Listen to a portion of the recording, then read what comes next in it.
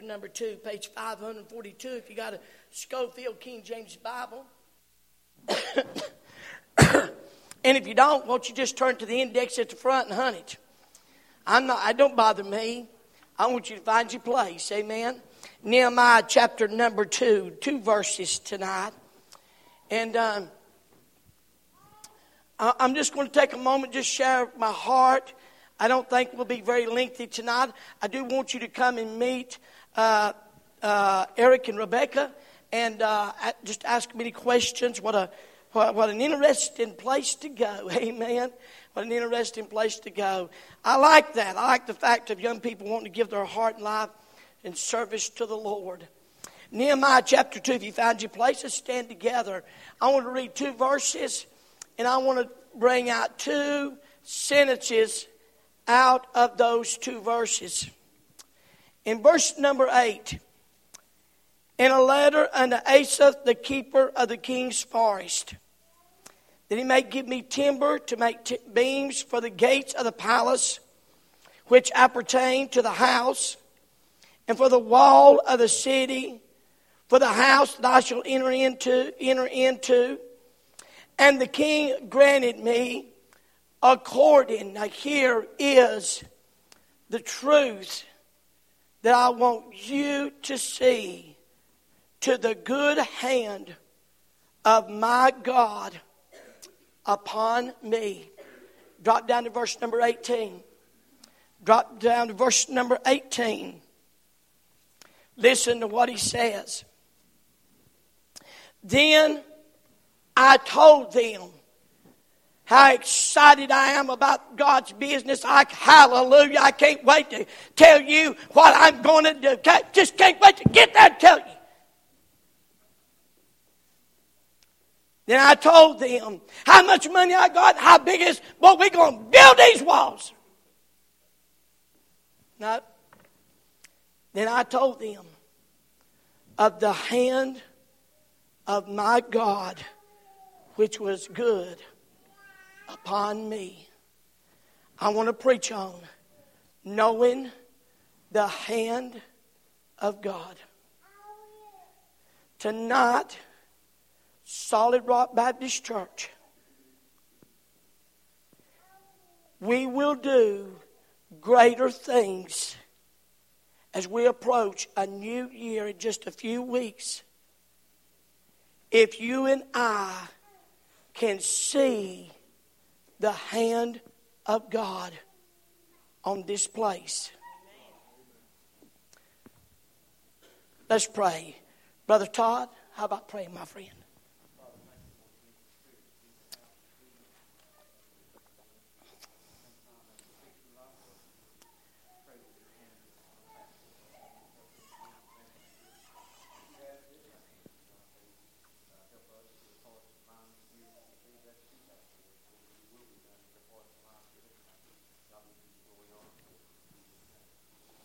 Amen. You can be seated. Yogi Berra, the Hall of Fame catcher for the New York Yankees, played at the time of Hank Aaron, who at the time was a power hitter for the Milwaukee Braves. The Yankees and the Braves were playing in the World Series. And Yogi Berra trying to mess him up. When Hank Aaron come up, he said, hey, man, you're holding the bat wrong. You need to be able to read the trademark name. Aaron didn't say a word. He got up and hit the ball 400 feet in the left-hand bleachers. And as he rounded the bases and tagged home, he looked at Yogi Berra and said, I didn't come to read. I love that. Didn't come to read. I love that. That's what Nehemiah is saying in this passage. Alan Redpath said this. Let us learn this lesson from Nehemiah. You will never lighten the load unless first you felt the pressure in your own soul. And you're never used of God to bring blessing until God has brought you to the point of a breaking. and you see things the way they really are. Whoa. Nehemiah, in these 2 verses, talks about something that I have pondered for years. And that is the hand of God. I grew up in a church before I became pastor here 23 years ago. And a great preacher, a great pastor. But for some reason, it never grew. And I was baffled with that. You and I know churches tonight that great men will fill their pulpits. And yet the churches never seem to ever accomplish anything. They never seem to grow. And I pondered that because we're so blessed in God putting His hand on some things around here. We started this bus ministry a year ago, right? Year and a half ago. And be honest, the bus sat out here for a year, close to 3 years. And men watch, we couldn't pay them children to get on the bus. I mean, we couldn't buy kids on a bus. But then all of a sudden, God just seemed to put His hand on. Now, that don't belittle the workers and the people that labor. And I understand all the work and the labor and the preparation. But I'm going to tell you something. You can work yourself in the ground, but if God's hand's not on it, it's not going to work. And how God has put His hand on our church. The question that I want you to ask, do you see it? I see it. But do you see it? I wonder, what does it take? What is that process of knowing the hand of God? Knowing the hand of God is on my life. I wonder what young person God wants to put His hand on as He did this young couple in our church. I wonder who's the individual. How do you know that? Is there a way to know? Nehemiah mentioned twice in verse number 8. He introduces us to it and he says, he talks about the good hand of God on him. And then in verse 18, when he gets everybody together after he's done some things, then he told them about the good hand of God that was on him. How did he know that? I'm going to give you 3 things, I believe, in this passage that Nehemiah did, that you and I can do to know the hand of God. Number 1, he waited patiently on God. The great reformer Martin Luther said this: faith is living, daring confidence in God's grace. It is so sure that man can stake his life on it 1,000 times. Nehemiah waited patiently on the Lord. Now, how many of you are like me? Patience is not your top 3 virtues. Waiting is not one of those things I do very well. As a matter of fact, my mindset is, my movement, my motion is, if you don't get it done fast enough, get out of the way. I'll do it myself. How many believes that? If you don't believe that, try working with me. And I like things done in a hurry. I like things done fast. I like things done good. I like things done well. But you know what? If you know the hand of God, you have got to learn to wait patiently. But notice what he did while he's awaiting patiently. Number one, be faithful. Be faithful. Nehemiah chapter 2 and verse 1. And I took up the wine and gave it to the king. Now I had not been before time sad in his presence. Let me tell you what he's doing while he's awaiting patiently. He's doing his job. He's in the choir singing. He's in his class of teaching. He's in his place on Sunday morning, Sunday night, and Wednesday night. Those of you that will ever know the hand of God, you got to learn to patiently wait on God. So what do? You keep on teaching that class. When I was waiting on God, I remember a time, God had me waiting. And I'm telling you, that was tough. I was tough on Darlene during that time. She wouldn't talk to me about it. She said, you go talk to the Lord. You're driving me crazy. Is that not hard to believe? Anyway, and she said, I don't talk to me no more about it. Well, I'd go out behind the house and I'd say, God, are you sure you're there? Are you sure you put this in my heart? God, it's time to move, time to go. God said, no, we're just going to wait patiently. But while you're waiting, go clean the church. While you're waiting, go mow the grass. Hey, while you're waiting, run that van. Haul them youngins to church. While you're waiting, go visiting. Hey, while you're waiting, won't you pray? While you're waiting, be faithful to what you know God has already put in your heart to do. How many of you know that, bless God, you ought to take a time out every day in that blessed Lord book? How many of you know that? Amen. Okay. How many of you know that every day you ought to have a time that you steal away and you say, God, it's our time for us to pray and beg you for your power and beg you for your strength and beg you for your help. And it just take everything. How many of you believe every day you ought to have a time that you pray? What you do while you're waiting patiently, be faithful. In chapter 1, verse 5, he sat down, he wept, he mourned. Certain days he fasted. He prayed before the God of heaven.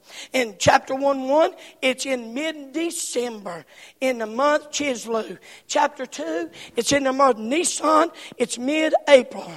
Nehemiah had been waiting for 4 months. Now let me ask you a question.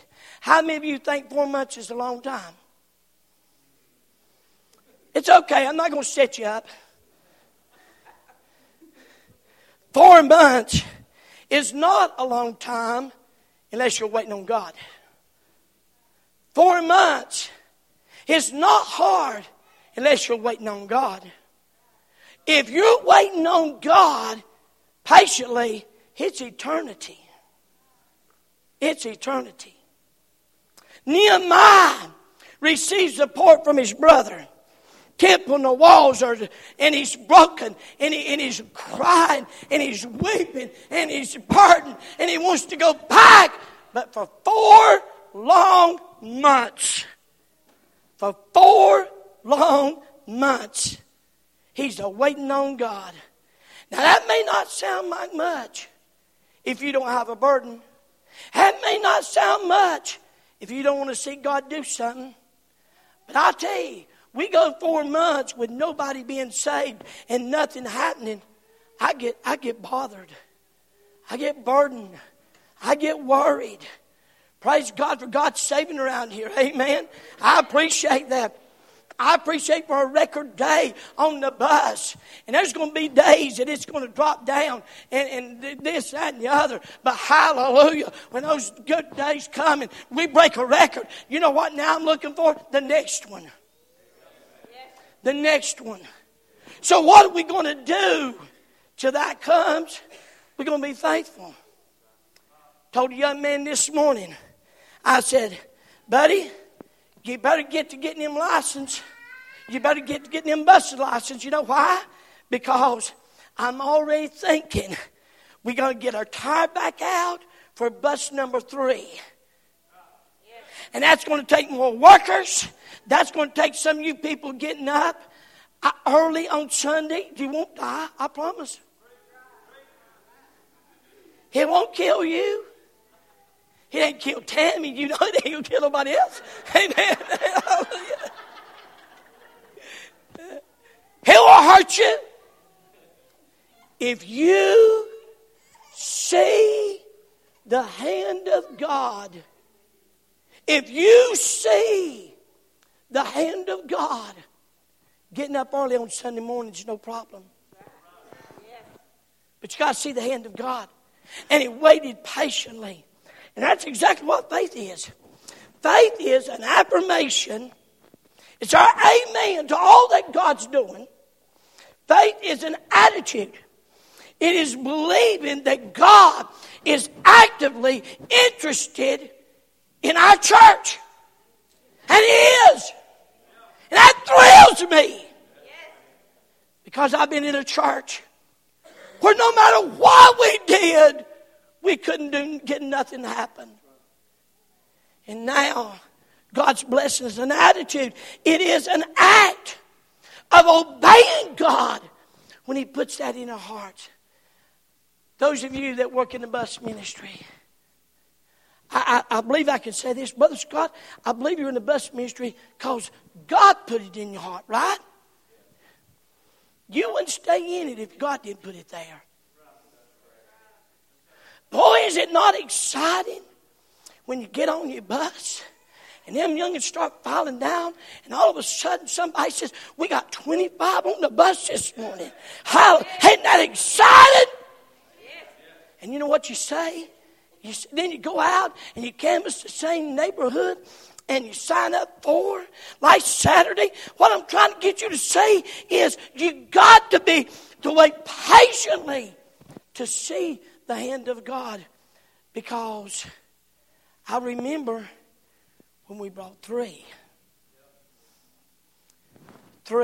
You know we didn't need workers. We didn't need a bus. The van done just fine. I remember 3. But you know why? You got to see the hand of God. You got to wait patiently. And then we've seen some Sundays where we went out and come in. And Matthew, how many's on the bus? 10.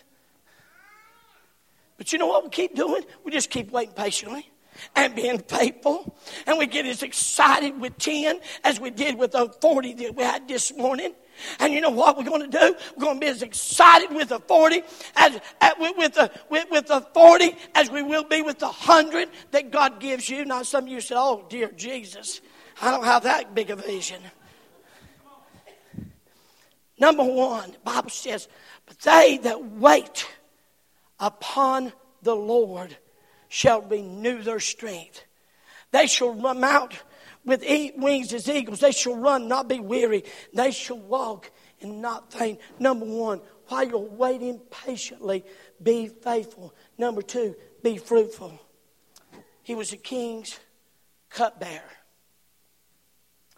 And the king's cupbearer didn't quit being the king's cupbearer because he's waiting on God. Guess what he done? He kept being the cupbearer. I love this story. One day, young prophet Samuel went to Jesse's house.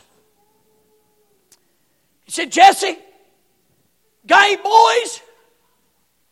Jesse started lining them up. Eliab, and God said, "Nope, nope, nope, nope, not that one." Finally, Samuel said, "Jesse, is this it?" He said, "Yeah, no, I got one little old boy down there watching sheep." He said, "Go get him. We're not going to sit down till the king gets here." And he come. He opened that horn and poured on him and anointed him king of Israel. But would you like to know where the next place that you see David? And the Bible says, Saul got an evil spirit. I sometimes wonder if that even... I better just shut up. He had an evil spirit. Somebody said, let me get you a harp player. He'll help you. Wherefore Saul sent messenger unto Jesse and said, send me David thy son. Notice, which is with the sheep. I was God anointed king of Israel. I ain't sheep no more. No. He's wiping off the oil off his head. He said, Daddy, I'm going back down here to take care of my sheep. While I'm waiting on God, I'm going to be fruitful.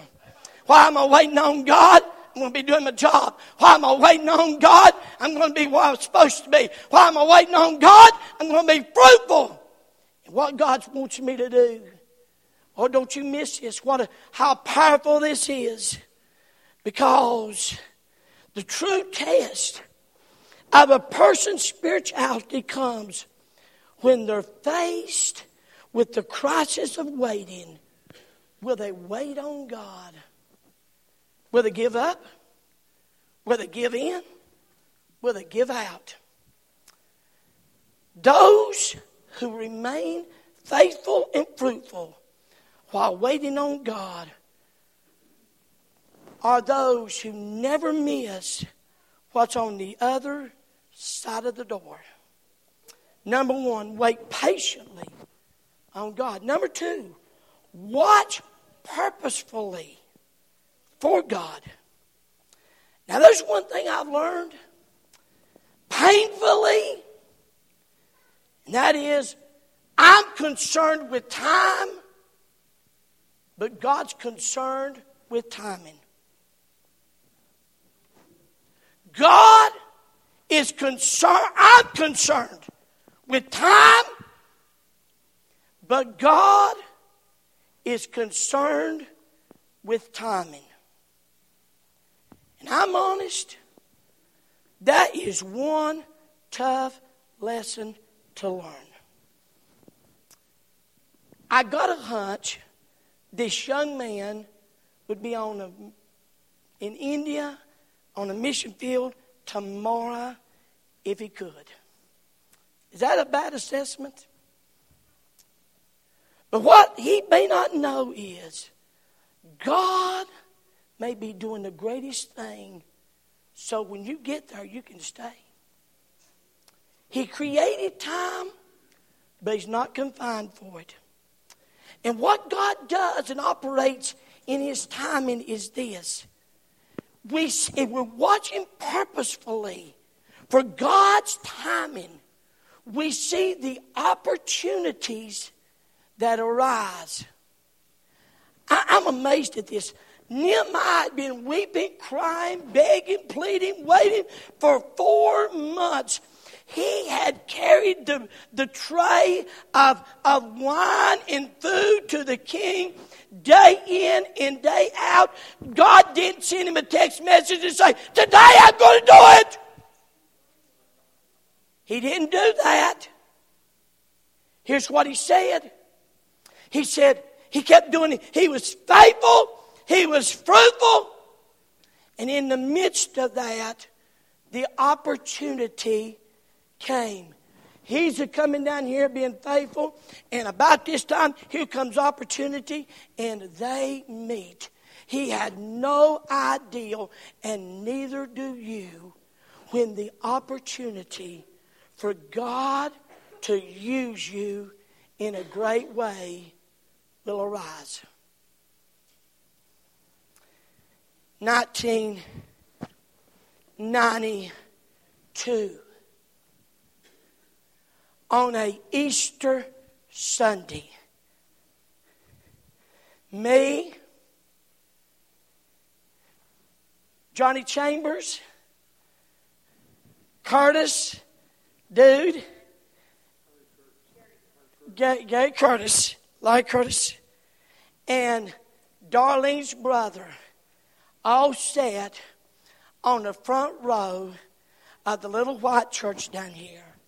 There was 30 people that Sunday. we're all sitting there. And I'm sitting there. I'm excited about preaching. I have studied. I've hooked 10 IVs to the message.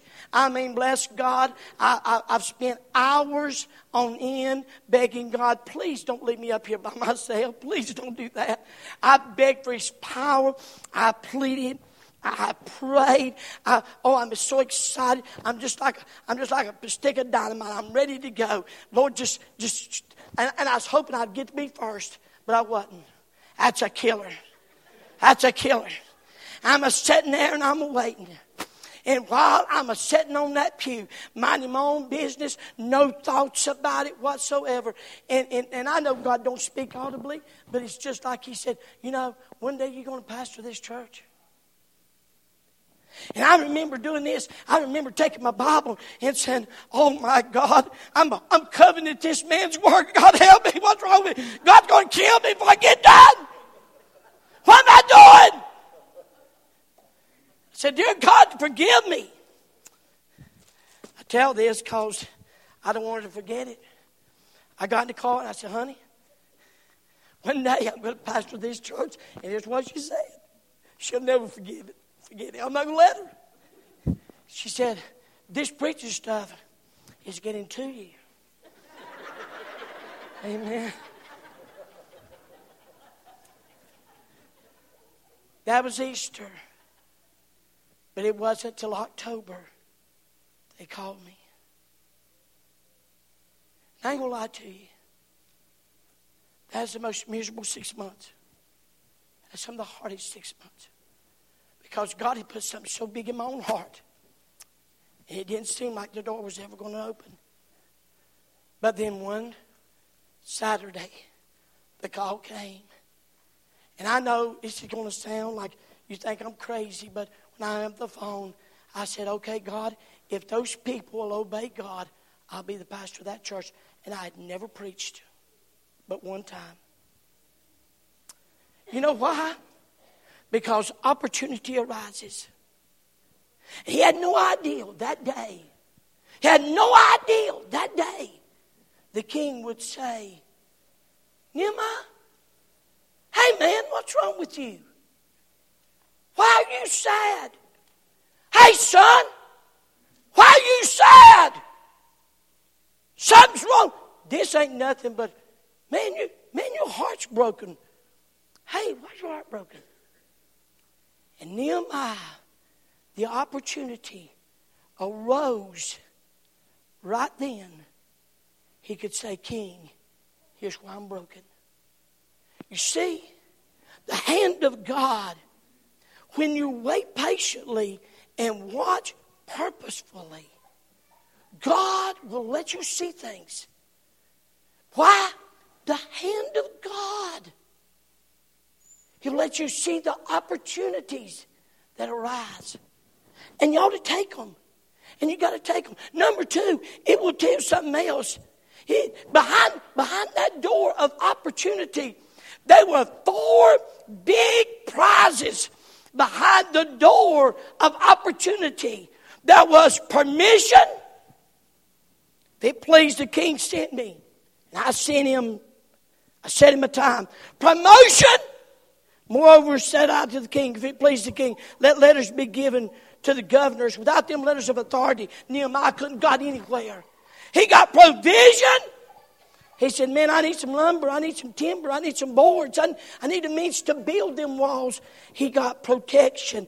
Then I came to the governor beyond the river and gave them the king's letter. Now the king had sent captains of the army and horsemen. He sent him a standing guard.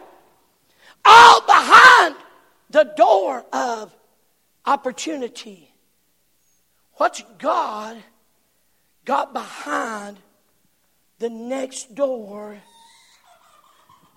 And right before the opportunity arises, bless God, I'm just tired of waiting.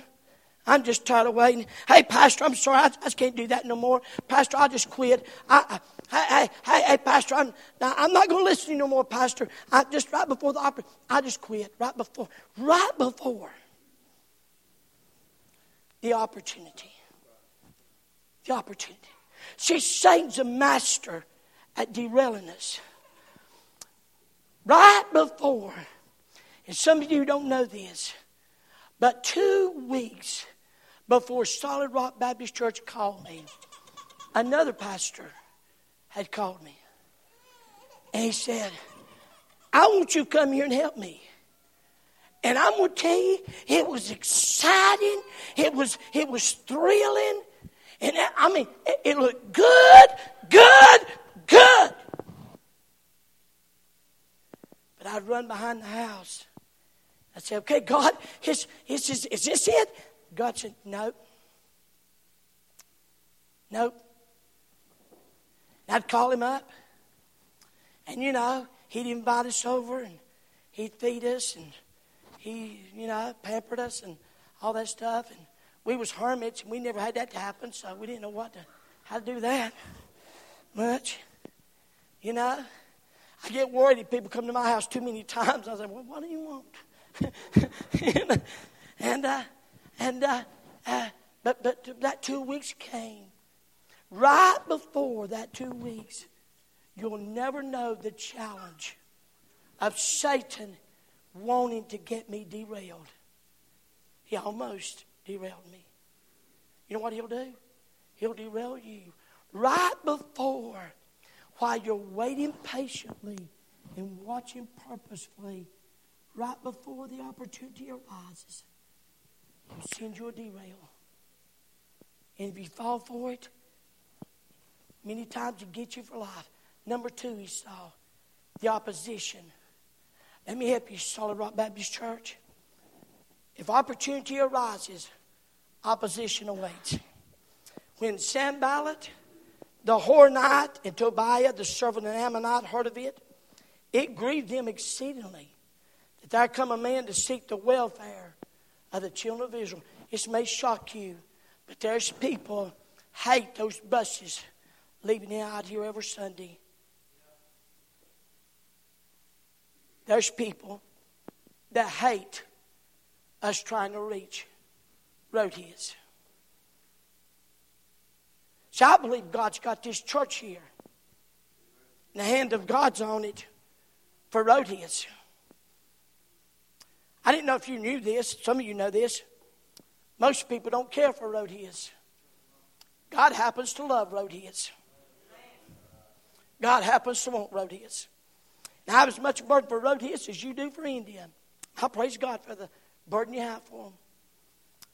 See, there's people that would just be okay if the church didn't do nothing. I'm going to tell you something. If you don't want any battles, don't say nothing, don't do nothing, don't be nothing, and you will never have a battle. Nobody won't bother you at all. But if you watch purposefully, an opportunity arises, there's going to be opposition awaits. Can I help? I need to help our church right here now. Let me help you. Here's where Satan gets it. Satan's not going to get us here. Satan's not going to get us here on the King James Bible. Say amen. We're going to stay with the book. Ain't changing. Ain't open for discussion. We're not moving on to music. You know where the devil gets us? Well, preacher, I just don't think we ought to do this. That's where he gets you. Well, preacher, I just don't think we ought to do this. And it's the little things that in the scheme of it all, that doesn't change a thing. I'm amazed at this. Don't get sideways with me now. Some of you parents fall all to pieces. You'll scream, and you'll holler at your youngins from daylight to dark, and then you'll get mad at everybody else if anybody else says to them, would you explain that to me? That's puzzling me. I struggle with that. Can I say it's the little things that the devil gets us hung up on? Well, I just ain't supposed to do it. This person don't like me. They don't like me. What? If you see the hand of God, you won't care whether they like you or not. I want everybody to like me. I want everybody to love me. I'm a lovable person. I am. Sometimes. A little bit of the time. Well, once in a while. But you know what? If I see the hand of God, then you know what I'm going to see? I'm going to see the big picture. And that means if Matthew doesn't do something just the way I think it ought to be done, if I see the hand of God, I'm going to see every Saturday that he gets his family together and goes bus calling. I'm going to see every Sunday he gets on that bus and runs. I'm going to see him getting everybody together and keeping it all, calling people every Sunday. You know what I'm going to see? If I see the hand of God, I'm going to see the big picture, not the little things.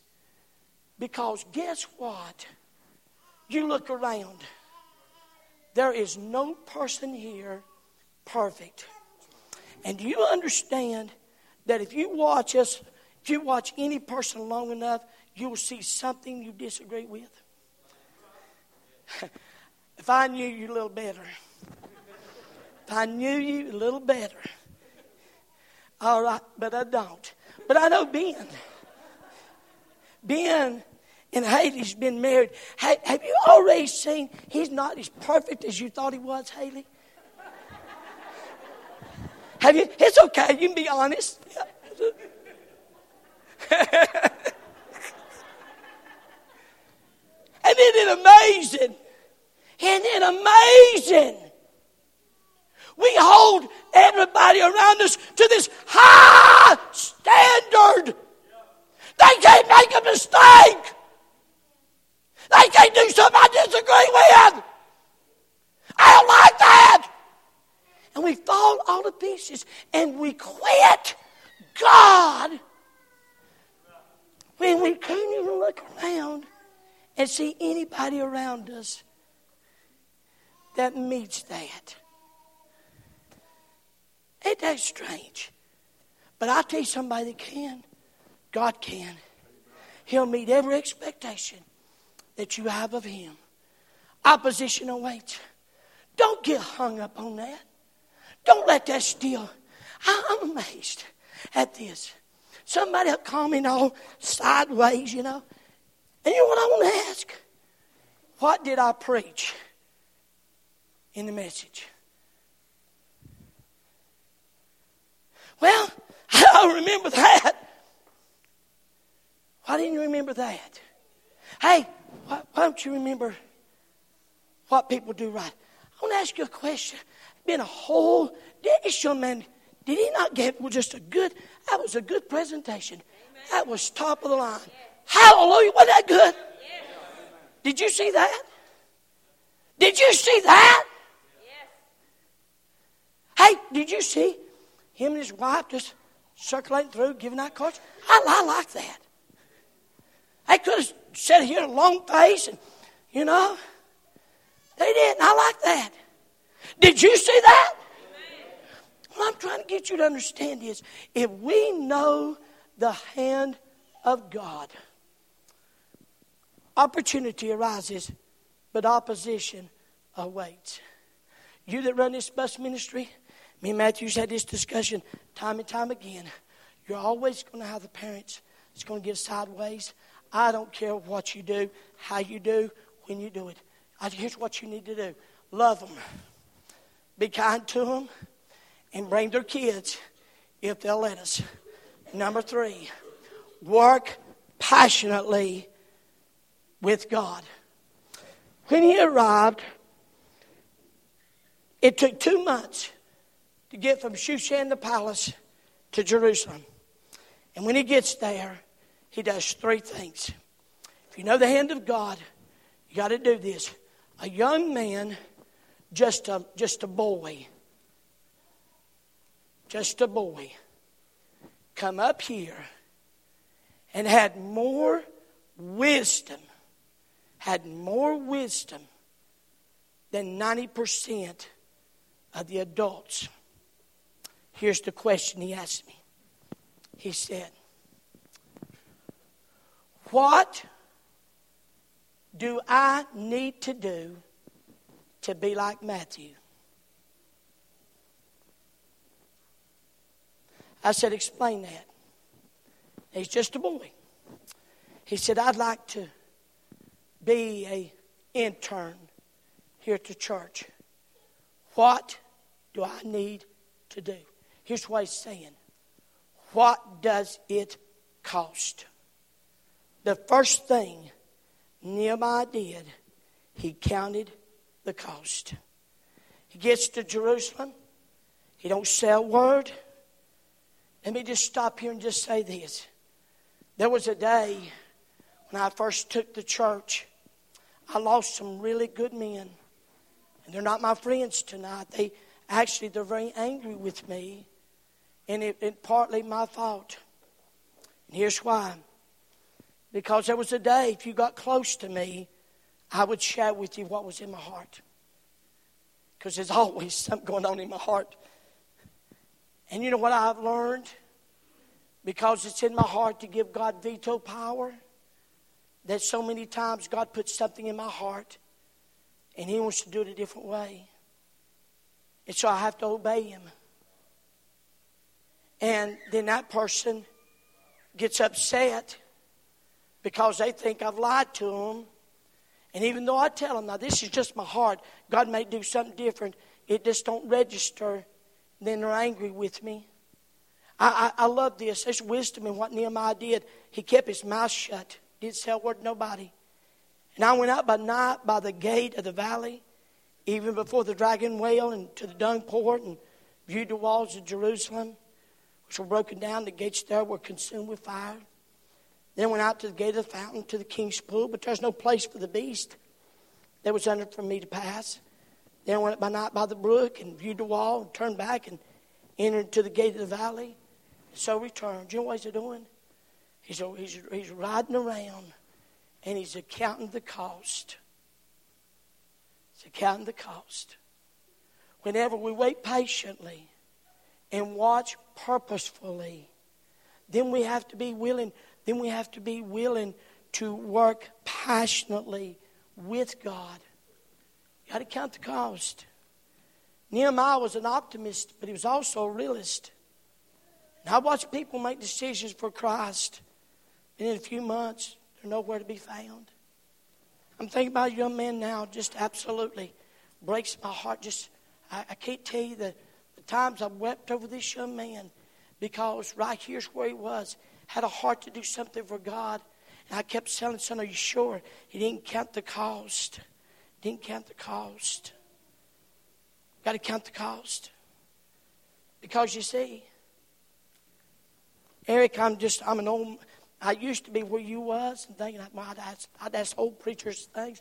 I'm the old preacher now. God, makes me feel bad. God doesn't require some things. God requires everything. And that's why some of us so struggle. God doesn't require something. He requires everything.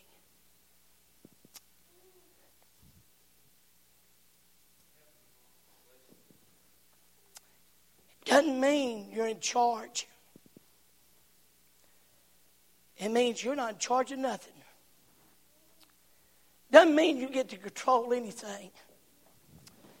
Occasionally people get aggravated and they think, God, He just wants control.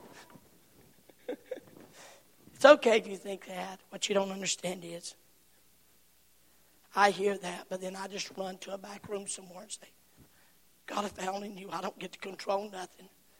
If I did, a whole lot of you would be different. A whole lot more people would be here tonight. And a whole lot of you would act different. But I'm not in control of nothing. He counts the cost. Second, he confronts the critics. And when Sanballat and Horonite, the Tobiah, and the servant and Ammonite, the Geshem, the Arabian heard it, they laughed us to scorn and despised us. It said, What is this thing that you do? Will you rebel against the king? Will you rebel against the king? Here's what Nehemiah answered. Then said I unto them, the God of heaven, He will prosper us. Therefore we His servants will arise and build. But ye shall have no portion, nor right, nor memorial in Jerusalem. Here's what he said. God's going to prosper us. And we're going to move forward. Listen, if you see the hand of God, as I see the hand of God, you're part of something really big. And it's going to move forward. And I'm thrilled to be a part of it. Here's what he said. He said to Sanballat and Tobiah, he said, you will not have a part in it. He says, as a matter of fact, your name won't even come up when we're done. He counts the cost. He confronts the critics.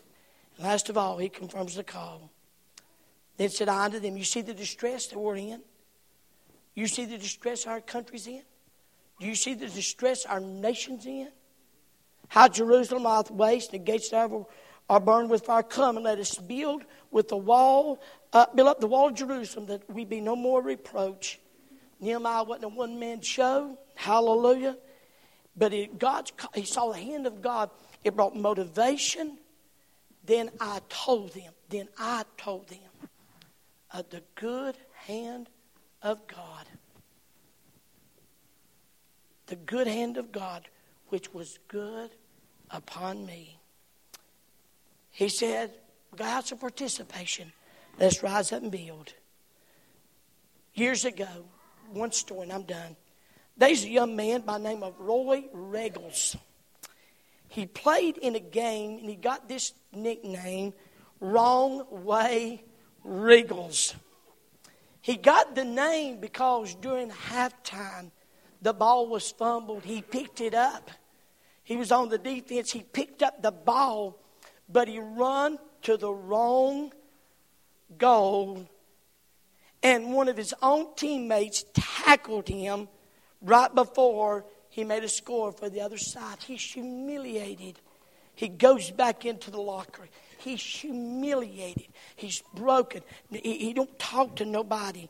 And everybody tries to encourage him. And head coach gets up and makes his speech, And then he says this. He said, I want everybody that was on the field at halftime, I want that same group out there when we go back to second.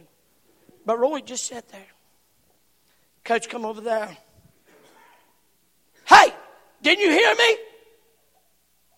Back on the field. He said, you don't understand. Did you see what I just done? He looked at him and he said these words. He said, Roy, this game isn't about you.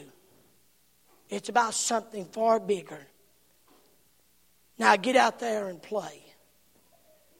Roy Regals went out and played the greatest second half he had ever played in his life. But more than that, he wrote later, his life was transformed by that word. Solid Rock Baptist Church, it ain't about you. It's about something bigger. Amen. Bigger than you could ever imagine of what God wants to do in Solid Rock Baptist Church. And my prayer is that you can see the hand of God in this place. If you can't, I want you to do something. I want you to run to this altar and ask God to let you see the hand of God. If you see the hand of God, it'll take you a long ways down the road of not getting discouraged, waiting on God, watching purposefully for God, working passionately with God in what He wants to do. So I'll stand to our feet, every head bowed and every eye closed.